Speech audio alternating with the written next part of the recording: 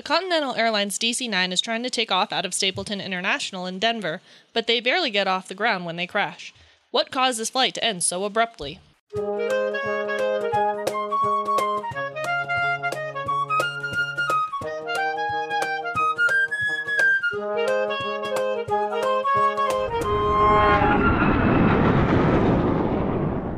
Welcome back to the Hard Landings Podcast, everybody. I'm Nick. I'm Miranda. And I'm Christy. Hey. Welcome to the Disaster Club. That's us. We're disasters. I am a disaster. With acrylics. With acrylic. That, it turns out, makes it very difficult for me to do cross stitching, which is unfortunate. And I have black fabric, which means I can't see. Anyway, housekeeping things. we're sending out ducks. Ducks are on their way. I like ducks. Other than that, we've now recorded one of 2 listener story episodes. Yes, we have. You've probably heard it by now. We are going to be doing a second one here shortly. We had more stories than we anticipated. But also now we're in need of more. Many more. So, if you would like to participate. If you'd like to participate, please send us in stories. There's some prompts in the newsletter, which if you're not signed up for the newsletter, another shameless plug. Please sign up for the newsletter. Yes, please. There's lots of cool things in the newsletter. Please validate me. As well as the trivia stuffs. Yes. Do those things with the newsletter. There's some prompts in there you can do for the stories. You can also just send us stories. Yeah, it doesn't have to have a specific thing. Although, if you do have a specific thing you want to cover, that's cool. That's cool, too. Let's see, what else? My brain ain't functioning. If you want ducks, you can get ducks. Order forms on the website. When did we become a musical? I don't know. Just now, friendo. That's right. All right. And, I think we have new patrons, actually. We do? Yes. At least one. Oh, I don't remember seeing anything, but I also have been so distracted lately, quite frankly. Welcome to our new patron, Alice, with the weird surname. No, that's really how their name is in Patreon. That is what it's written as. Is that it? Terry? Terry? Also, I think that was 3 weeks ago, though. I don't know if we already thanked. We've talked If we about thanked Terry. I think we thanked Terry. I think we thanked Terry. But also thanks Alice. Thanks. Welcome. Things, stuff. And I think that's all the things and stuff. That's probably all the things and stuff. There's not a whole lot more than that. Stay tuned to the end of the episode. We have a listener story. Listener question. I keep mixing those up. Yes. Listener question. Which you can also submit on the website. Yes, you can. Any question. With that, what are we covering today, Nick? Today, we are covering Continental Airlines Flight 1713. Thank you to Al, Nick's dad. Yeah, this is actually pretty fitting because we're a little out of schedule, but we were supposed to record this on Father's Day, and this was my dad's recommendation. And we didn't do that because actual hell on earth happened. Yes. So we decided to wait. Yes. Also yes. So, in any case, happy Father's Day. Belated. Obviously, much from the time this episode comes out, but this was a scheduled recording on Father's Day and a recommendation from my father, who I was really kind of hoping would be able to be on, but he was also taking a much-needed trip To Canada land. to go see Vancouver and meet up with friends and just have a short Your dad weekend has vacation. friends? Oh my God. More than anybody. This is a fact. So, this accident occurred on November 15th of 1987. This is a Douglas DC-9 14 variant. This is a short. It's part of the 10 series, which is a very, very short DC-9, the original DC-9 series. This one has a tail number November 626 Tango X-ray. And Texas? yes, big part of that. Well, there's probably multiple reasons for that, but this DC-9 in particular, if it wasn't Continental's throughout its entire service life, which it may not have been, there are quite a few Texan airlines that owned DC-9s over the years. What? The first owner and operator of this aircraft was Air Canada. Cool. It was delivered in June of 1966. Yep. Oh, And then I found the reason that Texas is the thing. It was then sold to Texas International Airlines yeah, see? in November 1968. TIA was a pretty, actually well-known airline Back in the flying days just DC-9s. when we had separate states had their own airlines. Yeah, like everybody had their own. Freaking everybody had their own. Freaking airports had their own. They weren't even just like states or cities. Like, airports had their own individual airlines. Like, Midway in Chicago had Midway Airlines. Friggin' flew everywhere from Midway. Now, here's the weird thing. The registration number that it had as Texas International Airlines was not the same registration number that it had under Continental. And that's fair. Now, it may have been a heritage thing. It may have also I think just it's been... a heritage thing. It may have also just been that Continental had a very large base of aircraft in Houston. So its registration number under Texas International Airlines was November 5726. Okay, That's it. cool. That's a very Continental thing to do, actually, is usually just have numbers. So I'm surprised they're not the one with that. Nope. Well, anyways. Did Texas International Airlines get nommed? Maybe. Probably. Let's be honest. Probably. They went bankrupt. There were so many friggin' airlines at the time. It merged with Continental Airlines. There you go. There you Makes go. sense. So yeah, it was a heritage thing. That's why they did it. Tells them where the airplane came from. Cool. Well, there's you go. A little bit of back history. This is a T-tail airplane for those that need a reminder, with 2 engines mounted at the rear of the fuselage. Small airplane, very small. 2-3 with an aisle in the middle. 2 seats on one side, 3 on the other. 2 seats on the left. That Yes. is relevant. Yes. And this is, again... So, wait, is it 2-3 configuration? yes. I hate those kind of airplanes. Well, that's kind of like... It's kind believe of it... cramped inside. Yes and no, actually. Because, like, the A220 has... Which Nick 2 has and no 3. experience with. Yeah, none. Absolutely none whatsoever. Y'all have flown on one, but you didn't get to fly in the 2-3 seats. So, actually, I think they're really well set up. Actually, it makes the airplane a little more spacious because they made it just narrow enough that they can't fit the extra row of seats in, but it's just a little bit wider than what you would normally have for a 3-3 for seat width. So it's kind of nice. I think they're actually, depending on how they configure them, I think it's kind of nice. The DC-9 was loud, to say the least. They were... It's like most planes built in the 1960s. Yes. Loud. Yes. And obviously, because we're talking about 1987, this airplane was 21 years old at the time. Which is actually, it's kind of mid to end of service life for most jets, so it's been around the block, but it's not entirely at the end of its service life yet. Most airplanes, most jet aircraft... It's gonna be today. Yeah. Not That's foreshadowing anything. Foreshadowing. I mean, it's on this podcast, so... Just because it's on the Sometimes the podcast. whole- I know. Sometimes the holes last. I know, but 99% of the time, pretty much no. Actually, I don't know what that percentage is, but we'd have to find out. But still, most of the time, no. Any of those who want to do those statistics? No, thank you. I'm good. I have a spreadsheet if you want to do those stats for us. Anyway, most jet aircraft, their intended service life is about 25 to 30 years. Your intended service life is 25 to 30. Nope. I hope not, because I'm in that range. Uh-oh. The reality is a lot of cargo airlines pick up older birds and then they fly them till like 40 years. Or so- Delta Airlines. Yeah, or Delta, who would also fly things for long periods of time. It flies old But they're things. bougie, so they get They don't get a pass for that. fack. Well, they don't get flack, is what I meant to say. Yeah, flack. Back. Flack. Oh, good. They don't get flack for it because they're Delta. The fact that I've flown on a 717. Have you? Yeah. Did we all fly on a No. No, it was just you? We flew with Brendan. Oh. It was that weird. What did we do? Denver to Houston, Houston to Oh. Atlanta, Atlanta to home. Yep. It was the In a Denver. couple of days. Was it the Denver to Houston leg we flew? No, it was on the Houston to Atlanta. The fact that they fly 717s. Yeah. Most of them are pretty young. You'd be surprised. Most of those airplanes are only like 15 years old. You say that like that's super young, but to me that's not super young. For a jet aircraft, that's midlife. We still got a lot of life on stuff that literally got built like 2 years ago. Yeah, but Or the seven- less. Yeah, but the 753 that we flew on was also like 31 years old. Oh so God, it was so loud and so old. this is also a local flight. This one was from Denver, Stapleton. Stapleton Yeah. International Airport. Not DIA. Yeah, because it was Well, it Didn't was exist it yet? was DIA. but it wasn't the DIA we know today. But it wasn't the DIA. The Denver International Airport we know today opened actually just a handful of years later. Not- 1995 Three. or 2? 3.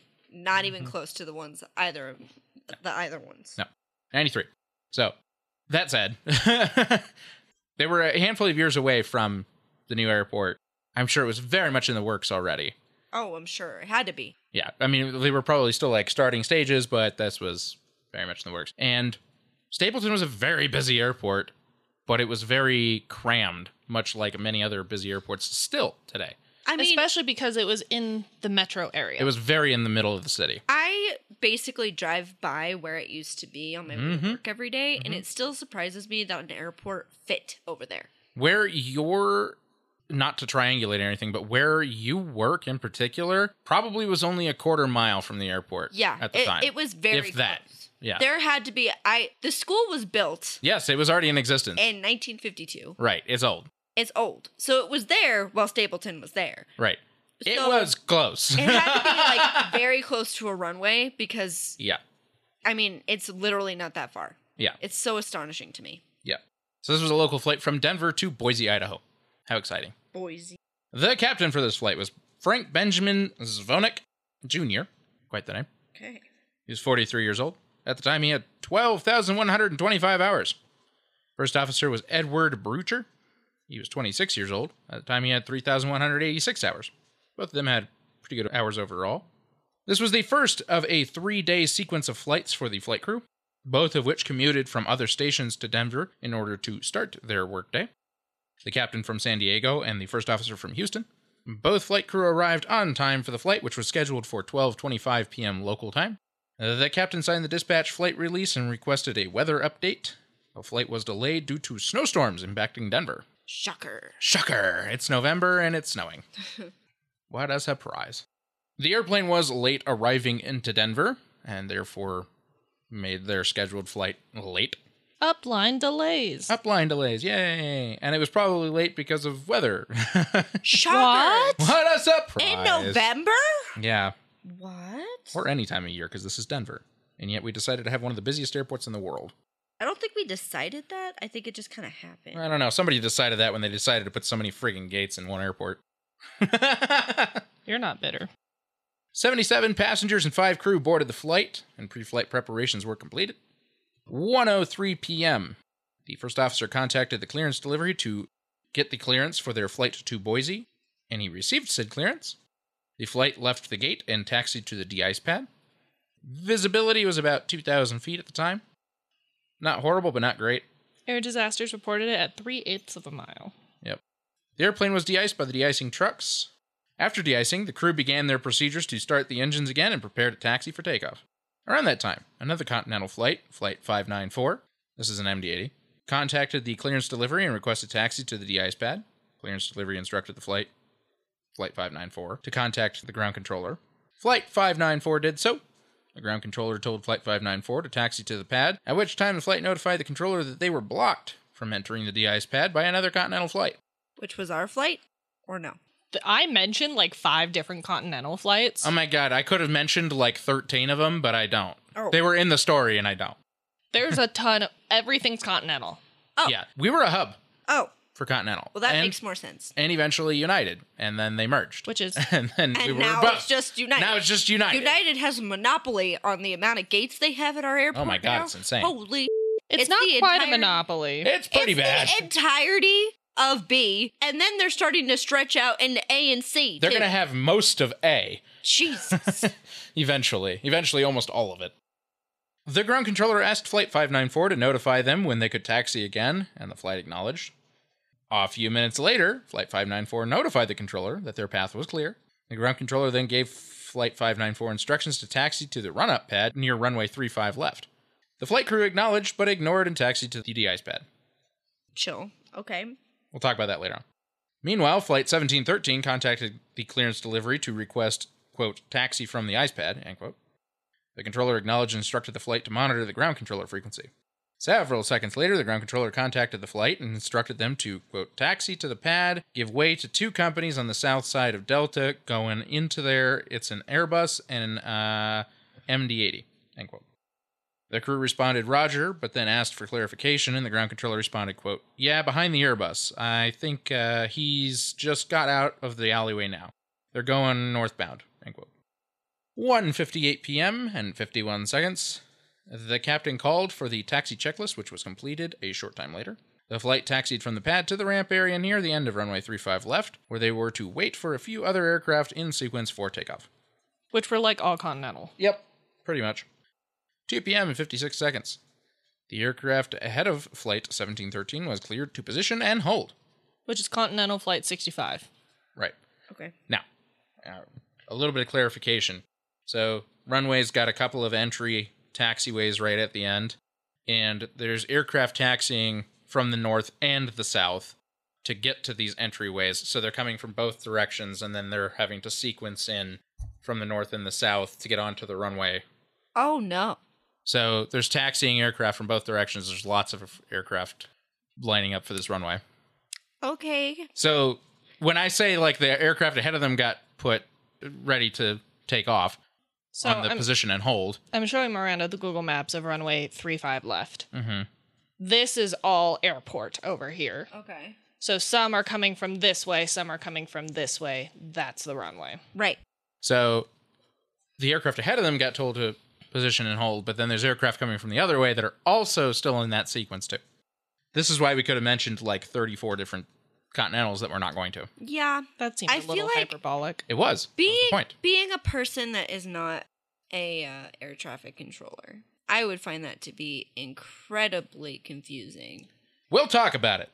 because of the amount of continental flights. Not going to foreshadow, but we will talk about it. That's foreshadowing. I don't know. I'm getting this feeling like I'm already confused. I forgot what our flight number is. 1713. I'm going to say it like 20 more times, so Okay. don't worry about it. Because there's So- like a bunch of other continental flights. Flight, There is. Are you ready for the list? hold on. So Flight 1617 was cleared to take off. It took off. Okay.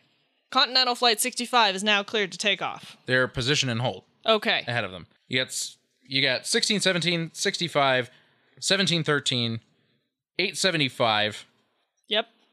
a United Flight 227, TWA 124, and Flight 594. Jesus. 594 or 584? 594. That's what it says in the report. Obviously, I'm also confused. So, Well, please continue, Nick. this is also back in the day of flight strips. I know. Yeah. That's why I'm saying that I would get confused. I mean, just talking about it now, Yes. not having a radar kind of thing, but having flight strips, I can understand. Like, if you get some of those mixed up, Oh you're my fucking God, will we talk screwed. about it? Oh my God, will we talk about it later on? Not foreshadowing, but we'll talk about it later on. It is foreshadowing, but we'll talk about it later on. So, a short time later, the air traffic controller attempted to clear Flight 594 onto the runway, but the flight did not respond. Several other aircraft departed between this next period of time. 2:05 p.m. and 53 seconds. Flight 1713, the captain prompted the first officer to advise the tower that they were in the number 1 position on the north side. Okay. So that he was trying to tell him, like, look, we've been sitting here a while and we're like literally next in line. Why haven't we been given a clearance? Right. So at the time, the visibility was about 2,200 feet. It was still snowing. Several aircraft landed and were on the approach at the time. The first officer advised the tower that they were now in the number 1 position for takeoff, but received no response from the tower. This just sounds great. Isn't it great? A short time later, the controller contacted another flight and asked if they could taxi around an MD-80, implying Flight 594, for takeoff, and they acknowledged. Well, because they never received a response from 594. So they were like, can you go around them? And the other flight acknowledged. What the actual is going on? Exactly. We will. This sounds like a talk about giant show. I Yes. didn't mention air traffic control does not have ground radar. I was kind of keeping that one as a Hold on. on the down low. This is the 1980s. How do they not have ground radar? Again, we'll talk about this later on. Keep that on the down low. I was trying to keep that on the Because down I low. don't talk about it. I do talk about it much later on. Holy. Okay. You might see why there's a problem. Yes, I understand completely. They're working on flight strips and they have no ground radar, so they actually don't know where the anybody is. And they can't just look out the tower because It's snowing.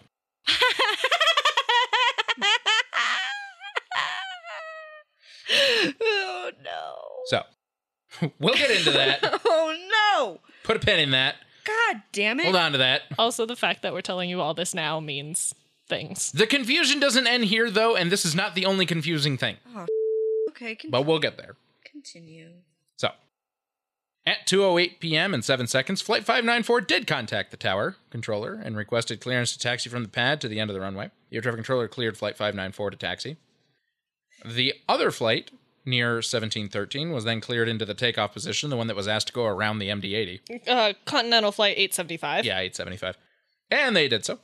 After this, the first officer of 1713 called the tower again and advised them that they were in the number 1 position. Hey!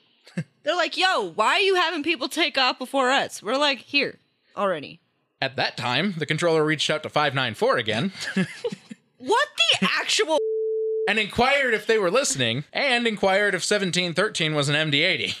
Oh my God. Flight 594, to make matters worse, Flight 594 did not respond because they were not monitoring the tower frequency in that moment. Flight 1713 notified the tower that they were a DC-9. Flight 875 on the runway was then cleared for takeoff at 2:12 p.m. Shortly after, 1713 was finally cleared onto the runway. Miranda's face. I'm sorry you guys can't see this. I'm like trying to think through this in my head, which to make it make sense, but it's not making sense. It's just as confusing as it sounds. So one of our favorite podcasters, when they're getting told a story, they have these little dolls that they use in front of them to assign names to figure out like the web of who all's connected. I feel like we need to get out some of your model planes and just like make the airport layout on the podcast table. For situations like this, yeah, maybe. Because you're right. He was telling us earlier that it was going to be really confusing. And you're right. I'm completely confused. Yes, good. I have... As is everyone. Well, you know what's really a problem? Is I can tell ATC is really confused, and that's a real big problem. We'll talk about it, but there's a really good reason why they're confused. We'll talk about that later on. We'll talk about it later on. It doesn't help that they don't have ground radar. Right, that's a big part of it, but that is not the only reason, actually. There's a couple other really big key things that happen. They can't see. It doesn't help that it's a continental hub. It's a continental bank hour. Right, bunch of continental flights. It's irregular operating conditions. Right. Well, and again, there's a couple other big things we'll talk about later on. Put a pin in that. But they have other reasons to be confused, too. And when we say them to you, you gonna rage. Miranda rage warning, you gonna rage. Uh-oh. It's gonna blow your mind. Baguettes. You're gonna be shocked that they can even get away with this. So. Oh. But anyways, we'll talk about it. We'll talk about it later on. So they're now cleared onto the runway. They're now cleared onto the runway to position and hold. Okay. So it's their turn. Yes. Take off. Yes. Just to confirm. Yes. Okay. You are correct. ATC is like, I don't know where these guys came from, but sure. Yep. 1 minute after taking off, flight 875. 875. Again, you see why this might be a little confusing.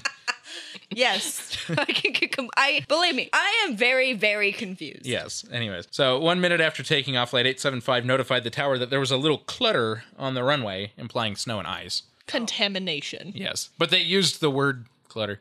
To me, that sounds like machine parts. Right?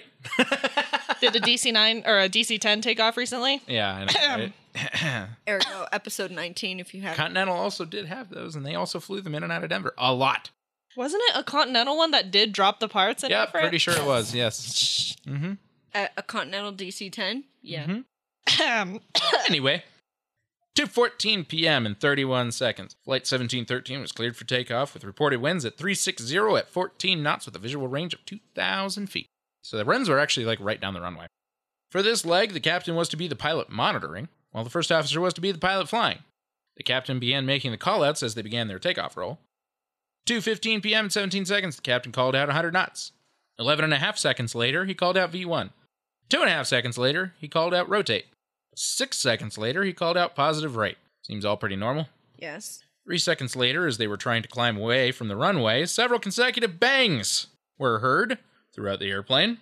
And just 5 seconds after that, the aircraft came right back down to the ground, impacting hard with the left wing first at about 165 knots. The left wing sheared from the fuselage, igniting a fireball. The fuselage rolled over to inverted and separated into two large sections as it slid through the snow, coming to rest in mangled pieces. After the airplane came to rest, several small residual fires broke out, causing some damage to the fuselage and hampering rescue efforts. The first responders arrived at the aircraft and quickly extinguished said fires. Rescuers took time to reach people and assist in recovery efforts. Well, okay, so he says take time. Now, to be fair, in the story, they don't clarify. In the air disasters episode, they clarified. Okay. It took them 5.5 hours to cut out survivors from the fuselage. Yes. Jesus, why did it take so long? It was pretty mangled. It was upside down and it was pretty mangled. And it basically sheared the entire left side, like it just ran along the left side sideways. So when you look at the injury map, which is on the Wikipedia page, you can tell. It does not look good at all. It was not a pretty accident scene. So Not that any of them are. The injury map has red for fatal, orange for serious injury, yellow for minor injury, and green for no injury. Have you found one no injury? And it's not even a whole seat. That is a lap infant who is uninjured. Which is pretty miraculous, because usually they're the most likely to get injured. That was the I'll only take it. uninjured person. Wow. So, Who was sitting on the right side of the aircraft, by the way. to clarify the numbers, because it did have the chart. Thank you. You're going to be bitter about that. Not that Nick is. Yes, bitter or I am. anything. In all, 25 passengers and 3 crew, including both flight crew, perished in the Sorry. accident. And the flight attendant who was sitting at the front of the aircraft. Yes. 27 passengers and 1 crew were seriously injured, and 25 passengers and 1 crew had only minor injuries or no injuries at all. Pretty even split, actually.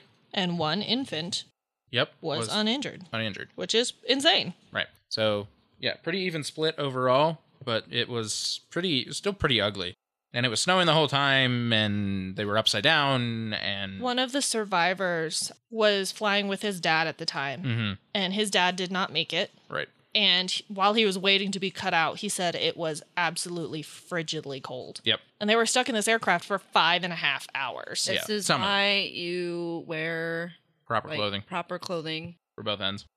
And shoes and the likes. like not heels and not skirts. Right. And not flip-flops. Right. Like you're getting into an airplane. Yes. Is it temperature controlled? Usually, but if you crash, you don't know where you're crashing. Right. Or if you have to emergency evacuate. Assume you're going to have to emergency evacuate and dress appropriately. Yep. So, that's all I got. Yes, it's very confusing. Yes, I left some things out on purpose. Some things. So, A lot of things. well, let's get into why such a chaotic situation occurred. Okay, this investigation was performed by the... NTSB! Meow, meow. Both black boxes were recovered from the wreckage, though there were some issues with them. Uh-oh. The CVR was fine, Okay. just to be clear. But the FDR was a foil type, Ugh. and the foil had not advanced at the expected rate during the accident sequence and had actually stopped moving altogether for an undetermined amount of time between the previous landing at Denver all the way up until the takeoff roll. Well, that sucks. This is why we don't use foil type. This is well, why now we should have never digital. Yeah. Right, this is why we should never have used foil type. Well, that's what we had back then. Very unreliable. Turns out. It also had some weird discrepancies on the altitude parameter, like it dipping when they were on the ground. Love that. And McDonnell Douglas was like, that's normal with air pressure deviations. Dude, Jesus. McDonnell Douglas never got their together. They never did. They combined with Boeing and they still didn't get their together. They built some pretty decent, reliable airplanes over the years, but it was still like, meh. They had some issues. Some things that were just like, what? You could have done better. Why is this an afterthought? You could have done better. Okay. You done goofed, A.A. Ron. Sorry. You done goofed. Investigators interviewed air traffic control about what had transpired and were surprised to hear that the first time ATC had heard from the flight was when they were at the runway. That's horrifying. They had not requested permission to taxi to the de-icing pad or requested permission to taxi from the de-icing pad to the runway. How the hell were they able to taxi anywhere? Did you find out what I left out? Okay. Do you understand why they were confused as hell? Well, here's my thing. Is I was going to say something about it, but because there was so much confusion with all the flights, I was like, well, maybe they talked to them and I didn't know about it or No. whatever. No, they didn't. How were they? How? They Because just they did. don't have ground radar. They just did. They just went. They No, just like, did the how, thing. How is it okay that they just did that? It's not. No, it's not. That's up. They just did. They went. And nobody questioned it. I would have questioned it. How was ATC supposed to know? They can't see the ground. Right. But if they didn't talk to them, they know they didn't talk to them before, which I'm sure they were like, maybe we did. I don't know. There's about a billion different continental planes. And then the way it was depicted in the air disasters episode, air traffic control is like looking all around the tower, like, where is this damn flight strip? Yeah. they didn't have a flight strip? No! Because they weren't taxied yet, right? Because they weren't cleared to taxi. Damn. So nobody ever wrote one, so there wasn't one to pass to the tower controller, which is why he kept ignoring the fact that they were talking to him, because they were like, clearly you have something wrong or you're in the wrong place. Because I don't have a flight strip for you. So But now they're nobody has a just clue like, who they were. Why didn't ATC say something? Like, Even more- we don't have a flight strip for you. Why? Even more why? than that, why didn't the flight crew say anything, for one. And two, when they were given instructions to taxi from one place to another, why didn't they clarify? Yeah. Because they were given instructions to taxi to the ice pad after they were finished de-icing. And they never clarified that to the air traffic controller. They never said, hey, we already de-iced, we're now heading for takeoff. So everyone's confused as hell. Yeah, you might see how there might be some confusion. And that's not all. But wait, there's more. There's more. Now, Nick didn't quantify how far off the ground the flight got. It wasn't very far. Obviously, given that the aircraft was only 20 feet off the ground. Coupled with this report from air traffic control, investigators were concerned about whether or not it even got de-iced. Which they say they did. Fair. If a plane doesn't get de-iced while in icing conditions, ice forms along the wing and severely limits the wing's ability to produce lift as air rushes over and under it since it's no longer the same shape. If you need a description, you should go back to episode 4, Colgan Air. Or you can look at the Miranda-sode number 2, which is Air Florida Flight 90. Which is in the See Also section of this flight. They were assured that Flight 1713 was de-iced. Solid. Right. Were they de-iced properly? Yes. Okay. I'll take your word for it. Next, investigators were concerned over the configuration on takeoff. The crash of Northwest Flight 255 was almost exactly 3 months prior and had crashed on takeoff because they had not extended their flaps for takeoff. So, Yeah. it was kind of on the investigators' minds. They're like, this looks familiar. We've covered that, right? Yeah. Yeah. That was the one where the Thought so. 4-year-old survived. Yeah, that's right. Yeah. She was crunched over in a seat, right? I don't remember how Or was she that the survived. 8-year-old? I don't remember. I don't. Anyway, it was immediately evident, though, from the wreckage that the flaps were extended. So, Yep. So they were in proper configuration. yep. Or- Next, investigators took a look at the layout of Stapleton International Airport. At the time of the accident, runway 35 left was being used for takeoff and runway 35 right was being used for landings. And the two are about 1,600 feet apart, which is actually pretty close. It is. The reason for concern was that there was so much traffic on the day of the accident, investigators suspected that wake turbulence may have actually prevented the accident aircraft from getting lift. But there was sounds though, crunchy sounds, right? Like there were sounds. There was bang sounds. We'll talk about that in a minute. We'll get there. The plane that had landed most recently, 3 minutes prior, in fact, was Delta Flight 367 and was a 767, an aircraft classified as heavy for the purposes of wake turbulence because its wake vortices, horizontal vortices that are generated by the wingtips, last longer when the aircraft is heavier. In fact, if a 767 weighs 300,000 pounds, it can generate vortices that can travel 1,700 feet laterally and linger for 3.5 minutes. And these two parameters place Flight 1713 directly in the way of the wake turbulence. Oh, well, that's not good. But in my previous sentence, there were a lot of ifs and cans. If a 767 weighs 300,000 pounds. Well, it didn't. It only weighed 232,000 pounds because it was a landing. Yep. It Because burned. I had no more fuel. Vortices can linger for 3.5 minutes if winds are calm and not dispersing the vortices. But it was snowing. Weather reports reported that the wind was gusting up to 17 knots. Investigators ultimately decided after 3 pages of analysis, It's not wake turbulence. it ain't wake You're turbulence. correct. It's not. I would like to announce that most of the analysis was talking about the wake turbulence. I'm like, thank you, I understand. Can we move on? No wake turbulence. Thank you. Yep. The reason that they lingered on that so long is that was Continental's suspicion. Ah. So they had to be like, no, you're wrong. Yeah, they tried to play the game and say that, oh, it was their fault. No. Because it's your fault. And it isn't mine at all. No, it's your fault. No, it's your fault. So investigators went over everything they knew already and decided to get a timeline of the flight's activity since they were in the dark for a large portion of it due to the FDR being out and ATC being in the dark as well. That seems fair. De-icing was completed at 1:47. They knew this from the CVR, which had actually even picked up the sounds of the pressurized de-icing fluid hitting the plane like a much less fun version of a car wash. That's how it was described in the Air Disasters episode. Yep. Investigators commended Denver's de-icing system as it used both fixed de-icing snorkels, Snorkels. I don't know what that is, as well as mobile de-icing trucks, and it was a very quick and efficient system, and remains so to this day, in case you were curious. Once de-iced, per Continental's procedures, they have 20 minutes to take off or else they risked ice developing once more. It took the pilots 4 minutes to restart the engines, then another 3 minutes for the pre-taxi checklist, and then they were on the move and taxiing to the runway. Anyone see the problem yet? There were 2 Continental flights ahead of them. They had 8 minutes to take off. Continental Flight 1617 was cleared for takeoff. 5 minutes remaining. Continental Flight 65 cleared for takeoff. 2 minutes remaining. Continental 594 taxiing to position and hold runway 35 left. What? Yeah, that's not them. Excuse me? That's an MD-80. That's still de-icing over there. The controller seems to have lost track of who's in line. So the first officer says, Continental 1713 is number 1. So air traffic control is, lost. Maybe because you didn't get any kind of communication from ATC at all, and they didn't even know you existed. So they have the next plane, Continental Flight 875, go around 1713 and take off. Eventually, air traffic control figures their shit out and clears Flight 1713 for takeoff. But then it's too late. 27 minutes after de-icing. And so they have some ice contamination on the wings. Is there any way we confirm that ice is on the wings? Well, surviving passengers are like, there was ice on the wings. So it went back into the engines, huh? It didn't go back into the engines. There's just ice on the wing. Yeah, and actually, there's still quite a bit we have to cover.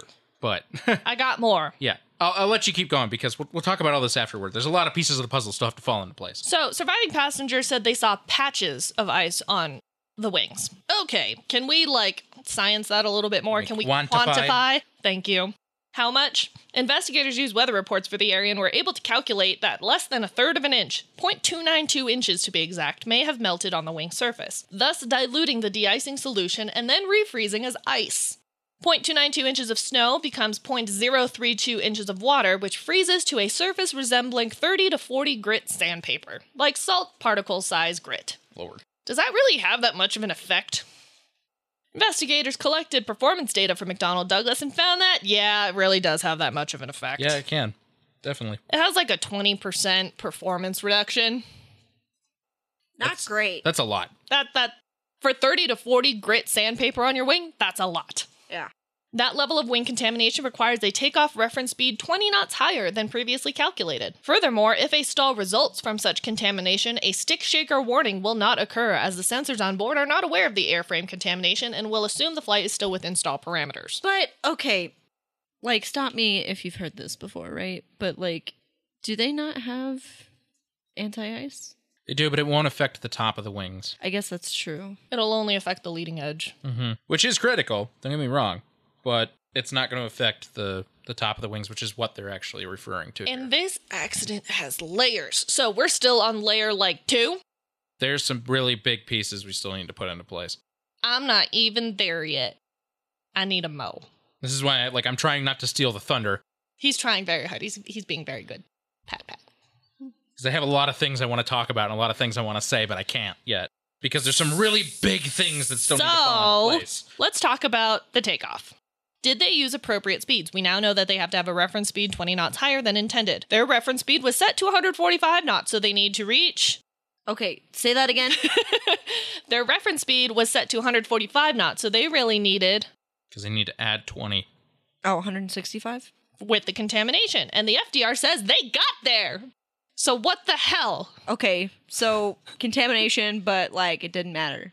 Investigators were stumped until they took a look at one parameter on the FDR. Normal takeoff is at a 5 to 6 degree pitch, so you don't do something drastic like, strike the tail.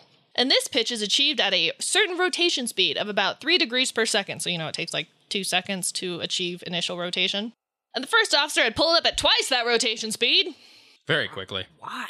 And ended up rotating to 14 degrees nose up, which also happens to be the stall angle of attack. I was gonna say, stalling? Anybody? So those bangs you heard? Compressor stalls. Those were compressor stalls. The engine was compressor stalling? Yes, because he had pitched up so quickly, they didn't get airflow. The engine stopped receiving airflow and they backfired. What the hell? Doing so prevented air from going over the wing properly, the already contaminated wing that is, and both problems caused the aircraft to stall. And then they fell. Okay. How could the first officer have made such a simple mistake? So tell me. So now we have some other big things to talk about. Why the hell did he pull up so damn much? Investigators poured through his training records and found that he had a less than stellar record. During his flight exam in May of 1986, he flew right past an assigned holding fix and then proceeded to botch the approach during a check flight. His record had a slew of failed check rides, and he had a record of not doing well in turboprops, which he had been flying at the time. So how in the hell did Continental hire him, you might ask? How in the hell was he even able to fly anymore? Rather than fess up, previous employers said that he left of his own accord, and they did not disclose to Continental that he had actually left because of an inability to pass a flying check ride. Oh my god, are you kidding me? They actually reported him to be a very good pilot. Why would you lie? They should not have done. Why would you lie?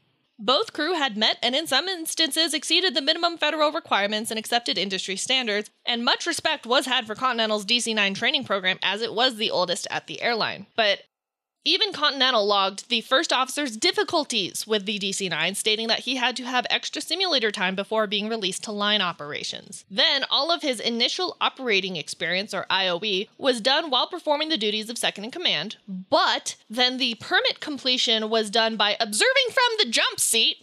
What? So he didn't actually fly the airplane at all or do anything, any crew duty, anything. During that check ride, so the check pilot wasn't actually able to evaluate his performance. I don't know how the hell they got away with that. So 4 months after being hired at Continental and flying large passenger planes for a whopping 36 flight hours, I don't know if you noticed, but Nick neglected to provide the crew's flight time on this type. I was gonna ask. I didn't neglect, I purposefully left it out. This was a conversation we had before we The started. first officer only on 36 hours on the DC-9. What? Hold on. Okay, hold on. And then he crashed. But it gets worse. How could it get worse? It gets worse. So why didn't the captain correct him? I mean, he didn't really have a lot of time to correct him. Turns out he had only been a captain for a few weeks. Sorry, I shouldn't be laughing. But it's her reaction that I'm laughing at. It's not the... And the two had never flown together, nor had either of them ever flown DC-9 in icing conditions. Why are we putting unexperienced crew members together? Why are we doing that? Guess who had the same question? Why are we doing that? Guess what's in the recommendations? I bet you can figure it out. Why are we putting two very not experienced people, one of whom is having issues and only has 36 hours on the damn airplane on the same flight? How many hours does the captain have on this airplane? 166. Still better than 36! Not by much. Not by much. And why are we having them do this in icing conditions when neither of them have flown in icing conditions before? On the DC-9. On anyway. this particular airplane? Good question. Investigators particularly poo-pooed the fact that under then-present FAA regulations, it was possible, depending on the simulator, that the first time a first officer touches the controls of an actual airplane could be done with passengers on board and an unexperienced captain paired with him. They were very upset about this. Now, obviously, that is what occurred. And obviously, that was a problem.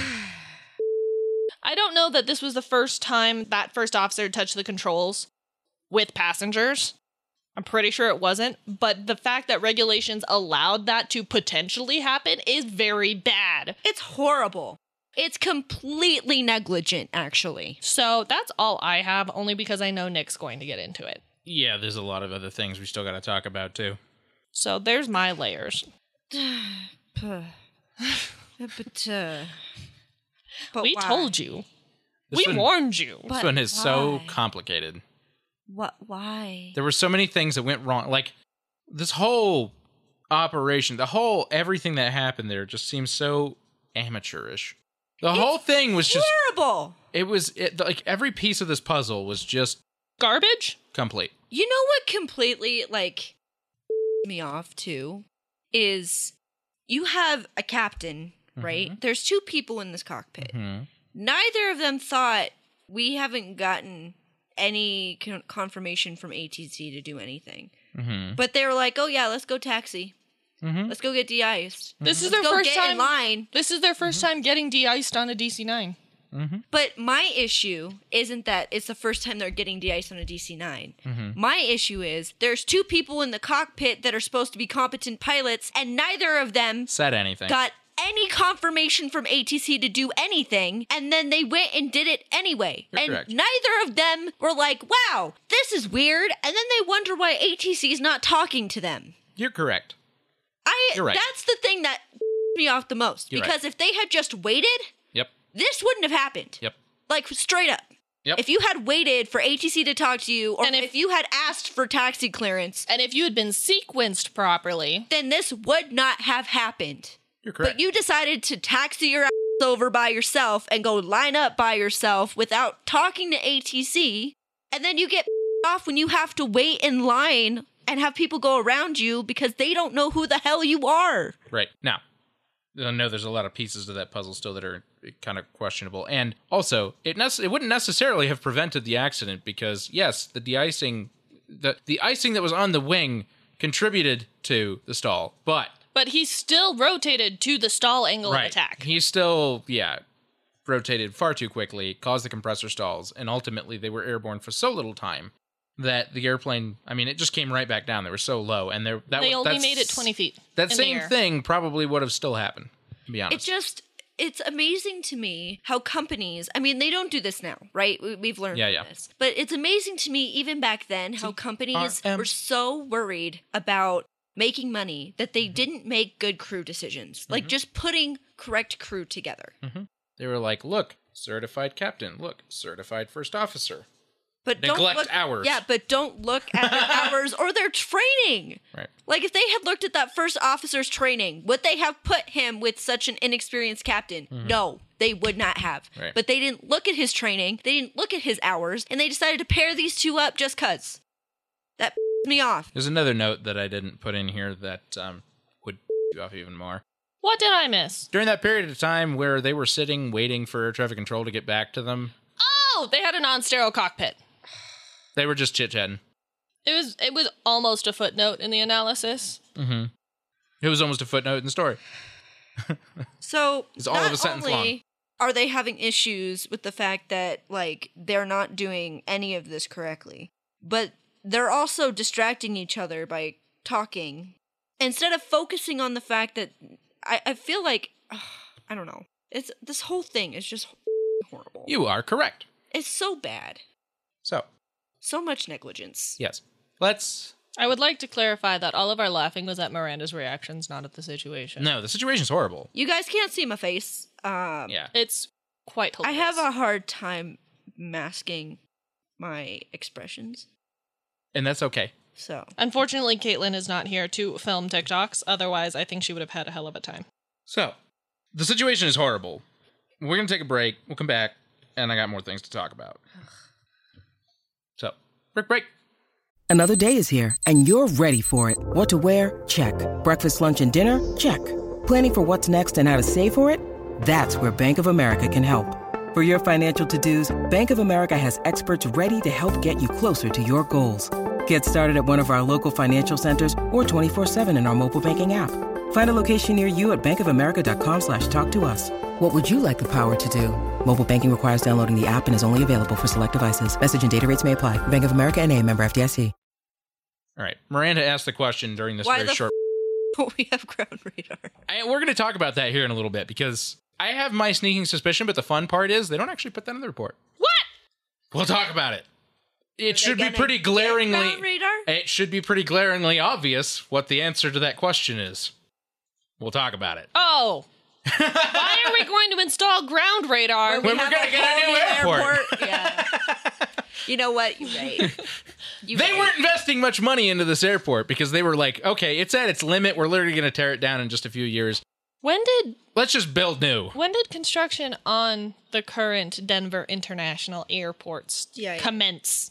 Long before it opened. Now I gotta Google it. Look what you done did. Google it, but long before it opened. It was a very big project, and it took a very long time. Our airport is huge. Massive. If you've ever been to DIA, it is hard to contemplate just exactly how very big this place is. Just to correct you, because Miranda answered correctly before, and you answered incorrecly. It did commence operations in 1995. 95, okay, yeah. Thank you. Still. I thought it was 95. So, okay, 95. Still not that long from when we're talking about here. Almost 10 years, but 8 years. They Yes. were probably already in the works, though. Very in the works. It's going to take a long time to build the entire airport and the runways and all the terminals and massive the gates infrastructure and stuff. project. Okay, only because I know chances are we're probably going to forget to cite this on the website. This information that I'm about to read is pulled from the Denver International Airport Wikipedia page. From 1980 to 1983, the Denver Regional Council of Governments investigated areas for a new airport north and east of Denver. Guess what? That's what happened. Yeah. Meanwhile, That's where we had space. Yes. Meanwhile, in 1983, Federico Peña was elected mayor of Denver, campaigning on a plan to expand Stapleton onto Rocky Mountain Arsenal lands. The plan for broad support, but leaders in nearby Adams County threatened to sue over noise concerns. So, okay, but here's the other problem with it being on the Arsenal is there's still radioactive over there. Let's not with it. It's, Yeah. They had to clean it up. I mean, the government cleaned it up, but there's still stuff over there because That's why it's not an inhabitable there's a land. school over there. Really that- fun fact, yeah. if you go look at Denver, like most cities are, of course, big round blobs. Most of the major cities on Earth are big round blobs of city. Denver has a big giant pie piece cut out of it in the northeast corner. That follows Peña Boulevard, Right. which is named for Federico Peña. Yep. Which actually, I was just going to say, that's why Peña is Peña. Yes, so it is. Good to know. So that whole thing, the whole reason for that is because of the arsenal and the contamination, which go look that one up. It's a fun story too, but that's unrelated to us. Nuclear plus commercial aviation industry. Don't usually mix well. No. So, let me continue. Eventually, Peña, the mayor, not the road, struck a deal. Adams County's leaders would rally citizens to back a plan for Denver to annex 54 square miles, now 57, of the county to build an airport away from established neighborhoods. In 1988, after this crash, Adams County voters approved the annexation. The proposal was met with some skepticism because of its location, 24 miles from the heart of the city. I also question this, but I also understand. Most people still are like, why is the downtown so far away? But seeing the importance of a Denver air hub to the national transportation system, as you may have noticed by DIA's recent statistics, In size. Ridiculous amount the federal government put $500 million, equivalent to today's $1 billion, towards the new airport. Wow. The rest of the cost would be financed by bonds to be repaid with fees on airlines. Ground was broken in September of 1989. So it was very much not long after this, but they were already working this starting in between 80 and 83, working on a new airport plan. So So there's your history lesson. if that's not telling, I don't know what is. But seriously, go put into Google Maps city and county of Denver and look at the weird They had to boundaries. redraw the Yeah, lines. they redrew the lines. We've talked about it before, but they had to redraw the lines so it went around the airport. It follows I-70 So- to Pena and then up around Pena and then just the airport. So, because we live in Aurora, right, which is actually pretty close to the airport. We live about 20 It minutes would away. be in Aurora. It would be. So Yes. you'll see there's the city and county of Denver, and then right next to it's Aurora, because Yes. that's Which what Aurora is. actually is now the area south of the airport is now Green Valley Ranch. It is Green Valley. They started developing this whole new big giant Suburb. suburb. Which was geared towards airport employees, most of which still don't live in Green Valley Ranch. Because No. it's super expensive. Yes. It's so expensive. We're airport employees. You think we can afford Green Valley Ranch? Right. So, and it's still like it bothers a lot of people out at the airport because they're like, why are you doing exactly what you are not supposed to do with this airport we built in the middle of nowhere to be around no one on purpose? Yeah. Why are you putting people near the airport? There's Also- literally, if you fly over it right now, they're going to triple the size of Green Valley Ranch like that. And it's Why? all right under the approach, which is just freaking moronic to me because Unless you're a plane they spotter. never should have zoned it that way. They never should have zoned it Yeah, that but way. if they can make money developing houses out there, that's You what can they're gonna also make money putting warehouses there. do. Well, we do have warehouses out there. Yes, but now they're putting houses instead. And they have hotels. There's a lot of hotels out Yes. there. Then they're going to put more of those. There are things I'm And there's a allowed to speak giant about. 5-star I know. resort. Also, any guesses as to the largest employer in Colorado? It's the airport. Is it the airport? It's the airport. In most states, statistically, it's Walmart. Yeah. In Washington, it's Boeing. Yep. Which makes sense. Yes. Certain states, it's like the biggest university in the state. Yep. We're, I think, the only state where it's the airport. The airport. It's because the airport's huge and needs a lot of employees. It is unbelievably large, and it's hard to fathom until you really go there or even just look at it on a map and start scaling it compared to other things. Like, okay, I try to explain this to people, and sometimes it's really hard to put in perspective, but the size of Denver International, the new airport, we could literally fit the old airport in it like 6 times over. Yeah. You can fit JFK in Denver International Airport, the current one, 10 times over. Oh. It is that small compared to our airport. JFK is a crammed up mess. Why That's that because of airport where still it exists, is. yes. Yeah. Because it's in the middle of the freaking city. Yeah. Why that airport still exists the way it does, I have God, no I idea. hate that airport. And It's crazy. I mean, Denver International is massive. Massive. It is really hard to put into perspective just how much area this airport takes But you up. also have to consider that a large portion, if not the majority, of people who pass through that airport don't stay. Oh, no. Nope. Which is why it can get away with it. Yes. It does have a lot of local traffic, though. Our throughput at TSA is one of the highest in the country, too, so it's both. Like, we have a massive amount of connecting traffic, but we also have a massive amount of local traffic. Anyway, so thank you for attending our spiel about Denver International Airport, which happens every so often. Yes, let's talk about the findings. There's actually quite a few of these, and I'm doing quite a few of them, but not all. They found that Continental's DC-9 training program met and in some instances exceeded the minimum federal requirements and accepted industry standards. Kind of. I literally read that entire quote. Yes. Most of these, to be clear, even though there's quite a few findings, they're all that short. So I love these succinct reports. Thank you, old NTSB. Please bring this back. I really wish. Instead of arguing over one word. And then writing freaking legalese paragraphs because they are You're supposed to so be hard to read. aviation industry standard accessible, not legalese. Right. So, anyway, all that to say, their minimum training requirements, the DC-9, and their training program was technically regarded as a very good one because it had been around for so long. It was the oldest for the airline. Yeah, because they had the airplanes for so freaking long. The airplane wasn't new anymore. The DC-9 was just like a decade from starting to be phased out of everybody's fleets, although they still lasted another 2 decades beyond that. So that's a thing. So all of that to say, too, that even though their training program was very good, obviously there were deficiencies. Things slipped through the cracks. Yes. You think? They found that, although the captain and the first officer were experienced aviators, the captain was not experienced in the DC-9, and the first officer was not experienced in the DC-9 or in any way swept-wing turbojet airplane. Which is significant because that affects the stall characteristics of the aircraft. Yeah. Which I didn't really talk about all that much because it's conceptually difficult to understand and also maybe an unnecessary explanation given the sequence of events. It was a factor, but ultimately it was just the chaos of putting 2 unexperienced pilots on the DC-9 together. Yeah. They found that due to the relatively low experience levels of both crew members in the DC-9, the pairing of these pilots was inappropriate. No. Wow, really? You came up with that one on your own? Wow. What a surprise. Found that the first officer had a record of performance difficulties before joining Continental and continued to have difficulty in Continental's DC-9 training program. They knew. Yes, they did. So even though they maybe didn't know about his history, he went through the program and they knew.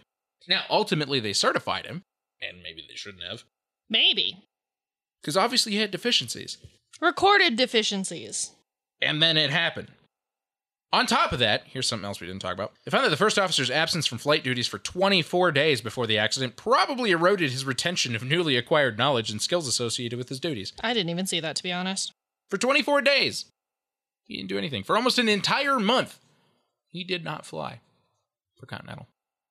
Which is crazy. I think they have currency requirements now. Well, yeah, when you first get your currency, your type rating on an aircraft, they're going to work you to the bone because they got to cram that in on your head. You got to get as much experience as you can so that it becomes second nature. Second nature. That's how we beat human factors training.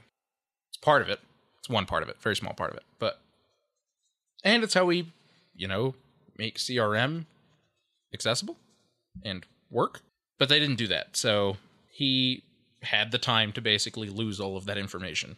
And how fast he pulled up on that rotation was maybe a sign of that. They found that Continental's background screening for the first officer was inadequate because it failed to reveal significant training difficulties he experienced with other operators. However, I would say that's not necessarily their fault because it was also not disclosed to them. Right, correct. And this begs that question again about the federal database for flight which records. we've discussed and is being implemented. Yes, that is a very long working thing still. Found that during the 27 minutes between de-ice and takeoff, the airplane accumulated an unknown amount of contamination on portions of its uplifting surfaces during a moderate wet snowstorm. Pretty self-explanatory. They found that the flight crew of Flight 1713 contributed to the delay before takeoff because they taxied without proper ATC clearance from the gate to the de-ice pad and from the de-ice pad to the run-up pad for runway 35 left. Yeah. Maybe, I don't know, don't do that. Yeah, they did that. No, they just literally didn't say anything. And they're like, we're here now. We're here now. No. And everybody's like, who's here now? Who's here where? Who are you? What is happening? Where did you come from? Where did you go? To add to the confusion, and this is another point we didn't touch on, this is how bad this air traffic control communication was. Not just the air traffic controllers themselves, the planes, and obviously just the way that they were allowed to get away with the world here, how Continental just didn't do anything, and the air traffic controllers never threw a fit about it. Because this kind of stuff would just never happen. They found that the flight crew of Flight 594 contributed to the delay before takeoff because they taxied contrary to the air traffic controller's clearance from the gate to the de-ice pad. They were given clearance to taxi to the runway. They didn't clarify to the air traffic controller themselves and say, no, we need to get de-iced. So they went straight to the de-ice pad after being given clearance to taxi to the runway. So they went against clearance. That's why the confusion doubled. So already we have this airplane that's talking about being somewhere that nobody had a clue this airplane even existed. And then there's another one that they did know existed because they made a request, but they went somewhere other than where they were told to go and never clarified it. And because of that, they're now thinking that Flight 594 is at the runway. Yeah. In the way of everybody. It ain't. And it's not. It's not even close. It has nothing to do with any of that. So, all of that. And the third factor, they found that the air traffic controller personnel contributed to the delay before takeoff because they failed to properly identify the location and destination of Continental Flights 1713 and 594 as they taxied from their respective gates to the de-ice facility and from the de-ice pad to the run-up pad for runway 35 left. Yump. Pretty straightforward. All of that, I mean, air traffic control was a mess. They didn't have ground radar. So they're having to try to keep a visual picture and deal with these freaking flight strips, and it's a mess. Holy crap, was it a mess. Yeah, no kidding. They can't see anything. They have no idea where anybody is. Who anybody is. Would a ground radar have been transferable to the new airport? Should they have just bought it anyway? No. Okay. It really needs to be built in, and because it has to do with the surface area as well, but also the way that the new airport is set up. I'm still surprised that they waited so long to do that, though. Like, at this point, I understand not doing it in 1987 when you're having talks of having a new airport. Like, I understand that. But ground radar was not new. Right. I mean, I'm surprised it took them, that they didn't have it by the late 80s. Right. With the advancements... And they also only had one tower, right? They had one major control tower, but I think they had a small ramp tower, too. Okay. Which the ramp tower really would have just controlled the ramp area, not necessarily the active taxiways. But all of that to say, what I don't know is if they did implement some kind of temporary ground radar, which they may have done. They may have found the cheapest one available on the market and installed it. Also, the tower at the time was not very big. Is it the tower that's currently there? Yeah. It isn't very big. No. But everything was much closer together. So, okay, but still, you're dealing with weather conditions in Denver. correct. But I mean, the tower here in Denver now can't see with the weather. But you know what it has? The first thing to go away. Well, yeah, it has ground radar, of course. But we also have ground towers for that, which can see because they're much lower. They're all the way down at like 100 feet instead of like 200 feet. What a concept. Mm-hmm. Sorry, I'm not bitter. Also, if you guys haven't gone yet, you should go check out Flightco Brewery. It's in the old control tower. Yeah, the one that we're talking about. Make sure you go to the Flightco Tower. Yeah, Flightco Tower, not the one up in the Highlands. Yeah. But also, if you go... Sorry, this is a bit of a tangent, but if you go there, they're working on making the top... The tower accessible. The actual tower accessible. Yes, it's someday. It's not currently, because they have to put in... We were talking... When the last time we went there, all of us... We talked to the manager. We talked to the manager, and they were like, yeah, we can't do, like, the very top yet, because every time there's a windstorm or something, like, the glass shatters. Yeah. It's not anti-shatter glass. So they're, like, making it safe up there, because it was, like, dilapidated for so long. No one used the top part of the tower. Yep. So... They got to make it safe. But it'll be like a bookable thing, and, like, it sounds pretty cool. We may or may not have it to get together. They have mini golf. They got bowling. They got pool tables. They got fantastic cocktails. And mini golf. Their food's really good, too. I've not had a bad thing from there yet. Nope. So, anyway. Not sponsored. Yet. Yet. They found that the air traffic controller personnel allowed departing airplanes to remain on the ground too long during the snowstorm while allowing arriving airplanes to land at Stapleton. Okay, listen, I don't think that was the tower's fault. A little bit of both. Well, because don't they have the ability to shut down the airport at a certain point? Well, Yes. they can, but here's what's happening. It's not that the airport's outside of limits. They absolutely were able to do takeoffs and landings and everything. The biggest problem was, so there's two things going on. One, the flights aren't telling them they're going to the de-ice pads and when they're done. Right. So we don't have tracking on this, which, by the way, at Denver now, we actually have... Each one of the de-ice pads is controlled either by a ramp tower or has its own. Yeah, There's each another airline has its own. There's their own little tower actually next to the common use de-ice pad that most of the other airlines use, and then the two majors, Southwest and United, have their own pads, which are controlled by their own ramp towers. So, but also they know. And there's timers for all of this stuff, by the way. But also the crew, and this was never pointed out, and I'm just now thinking about it, and I think it should have been, the crew had the right to say, no, we have to go de-ice again. It's been too long. Yes. That is also their responsibility. Absolutely. Yes. Agreed.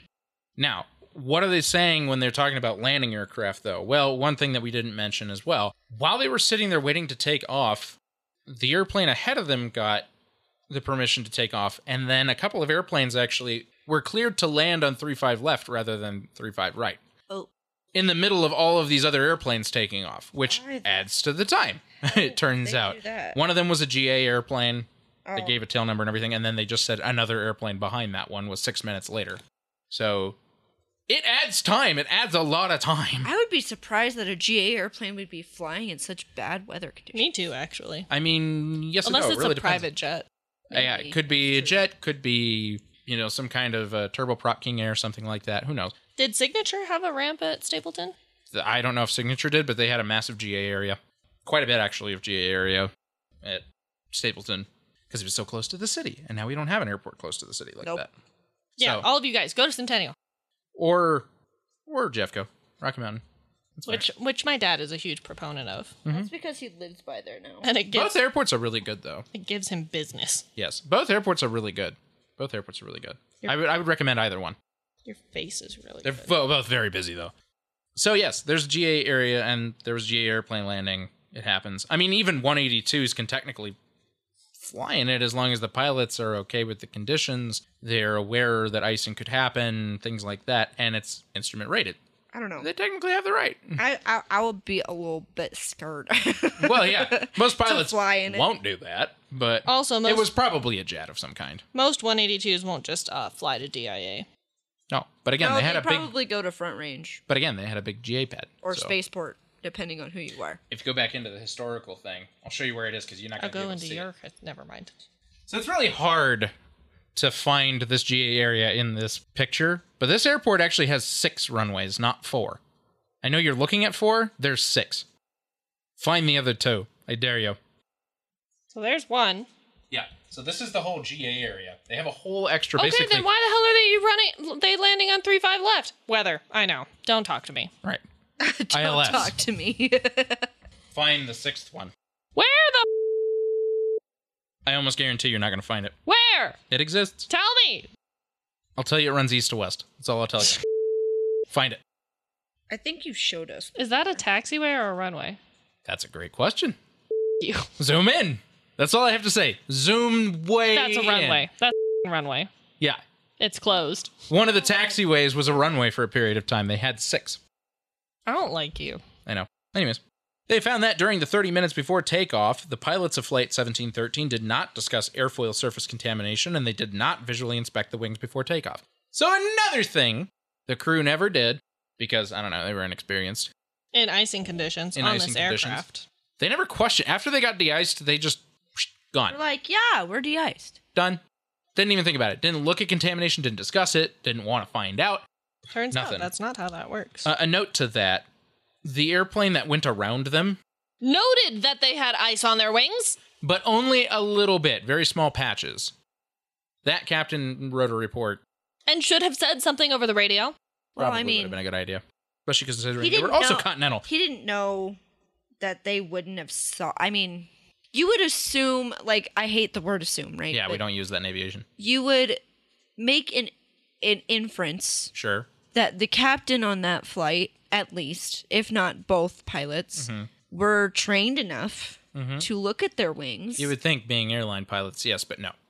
Yes. But that would be what, if I was a captain, right, and I went by that airplane and they had ice, my first thing would not be to be like, oh, hey, you have ice. My first thought would be, they are experienced people. They should know they have ice on their wings. But at the same time, I'm playing devil's advocate, damn it. But at the same time, you and I are like, we've talked about this. If I see ice on the wing, I am hitting that call button. I'm getting the flight attendant to get their over here to tell them that I see ice on the wing and that is a problem. Taking off my understanding hat and putting on my do it anyway hat. And you see it, you say something.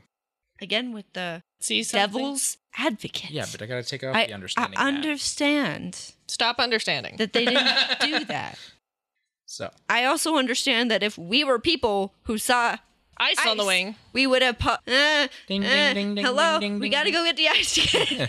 There's ice and I don't want to die. We've been sitting here way too long. Now, there is a little blurb that was mentioned, and it was deemed to be irrelevant, or at least not particularly relevant to the situation. And it was that the European standard for de-icing fluid was to have a much stronger de-icing fluid. Glycol.